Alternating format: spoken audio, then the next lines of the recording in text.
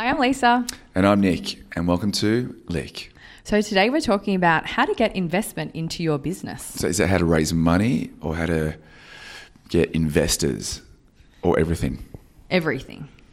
Okay, there's a few options here. You can either go to your bank and hopefully you've got a very strong relationship with your bank manager, and maybe they can lend you the money. You can borrow the money from the bank, or you can overdraft, or you can pitch your idea or your business to investors, or you can get private equity. There's many options. Personally, I'm not a massive fan of giving away equity to people. So I'd ideally rather go to, if I didn't have the money in the bank, I would go to my bank manager and ideally pitch my idea and borrow the money from the bank. Yeah, that's really interesting. Because I'd rather back myself to win and grow the business rather than give, say, 20 or 30% to an investor who doesn't have much involvement in the business, and I'm instantly giving them equity for a bit of money.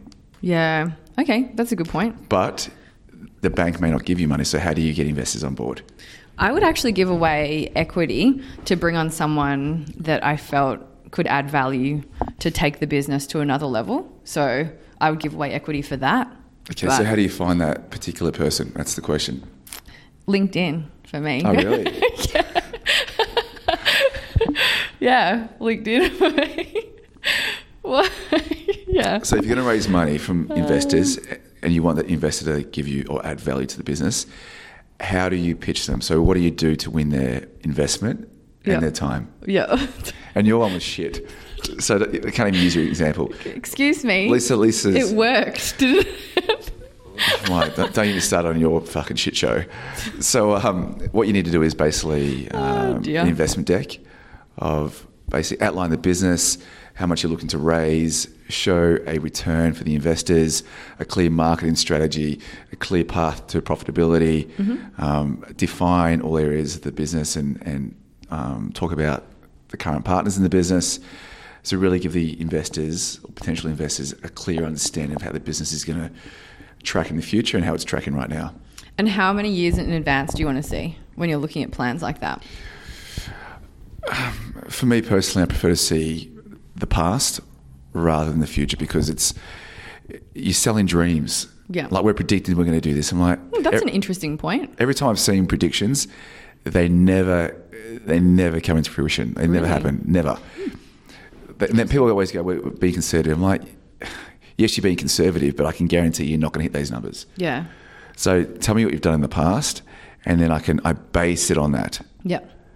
Rather than future dreams. Can I ask you, how much detail do you want to see?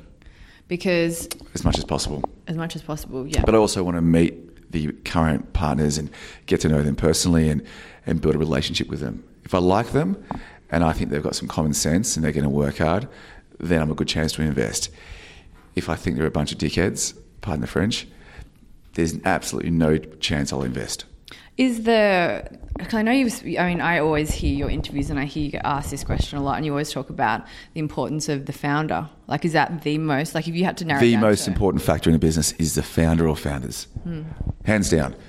The person leading that company is, I'll be honest with you, it's the most important person in that business. Yeah. If you don't have the right person at the top, the rest is nothing. Yeah.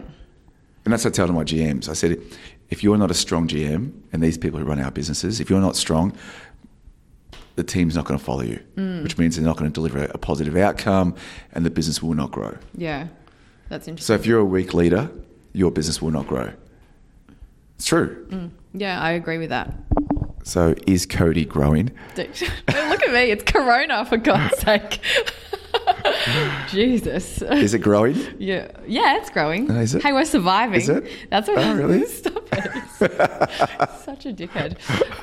But yeah, look, I agree with all of those things, and it's it's actually interesting to hear that you look at the past as opposed to necessarily forecasted projections, because I think everyone's really quick to say, "Oh, you should give me X amount of thousands of dollars or whatever for X percentage because we're going to make X amount in the future."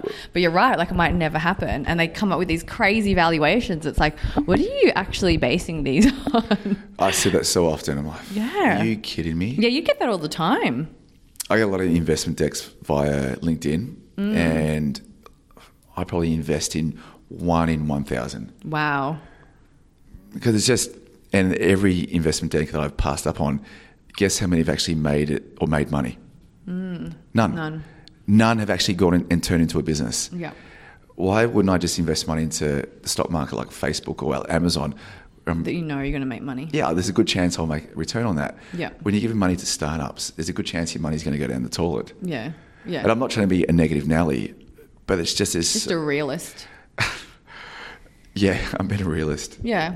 But I also, don't you feel that getting investment in your business has been really glamorized in the past couple of years? Like people just raise money for the sake of it. I'm like, what are you actually spending this money on? Yes, but I think it's starting to change a bit. I think in the past 10 years, raising money has been glamorized, but I do think things are starting to change, and now they're celebrating real success in terms of profitability and revenue growth, and now they're basically promoting that rather than raising $10 million. Yeah. Interesting. So you didn't promote your capital raise. Shut up. So annoying. Yeah, I'm embarrassed to be associated with you. That's why. But if you are going to, actually, a couple of guys reached out to me a couple of months ago on LinkedIn looking to raise $250,000 for 30% of their company. So I said to them, I said, look, send me a P&L and a balance sheet. And they go, oh, we don't have the numbers ready. So you're looking to raise $250,000 and you can't even show me the fucking numbers. Yeah. And then they sent through the numbers and it was a dog's breakfast. I'm wow. Like, guys, are you kidding me? What is this rubbish? Actually, that's true. I remember you saying that there have been people who have wanted money from you and then you've asked them for financials and 2 weeks later they haven't given you anything. No, it's like you should have these financials ready. Especially if doing the reach out. If you're asking for money, they should be ready on hand, ready to go. Yeah. Not 2 weeks later and when you present them, they're an absolute dog's breakfast. Yeah. You're going to have some ice cream. I was looking at You're checking out the ice cream. I was looking at the ice she cream. She goes, dog's breakfast, ice cream. I don't think you noticed. I was like, ice cream. I was actually looking at the ice cream. Oh, dear. Anyway, on that note, I'm going to go and eat some ice cream. Thank you. Actually, we should do a shout out to Ben from Baskin Robbins. So Ben's actually so funny, can I tell you? Like, he's such a funny person. So he's the... General manager. General manager of Baskin Robbins. So he sent us some ice cream. You did. Benny, thanks, mate. Appreciate it. So anyway, thanks for listening, guys. Thanks for watching. If you want to see more of us, please check us out on LinkedIn or find us on YouTube or LinkedIn. iTunes, Spotify, podcast. Yes. And we'll be back in 2 days. Cool. See you guys. Bye. Take care.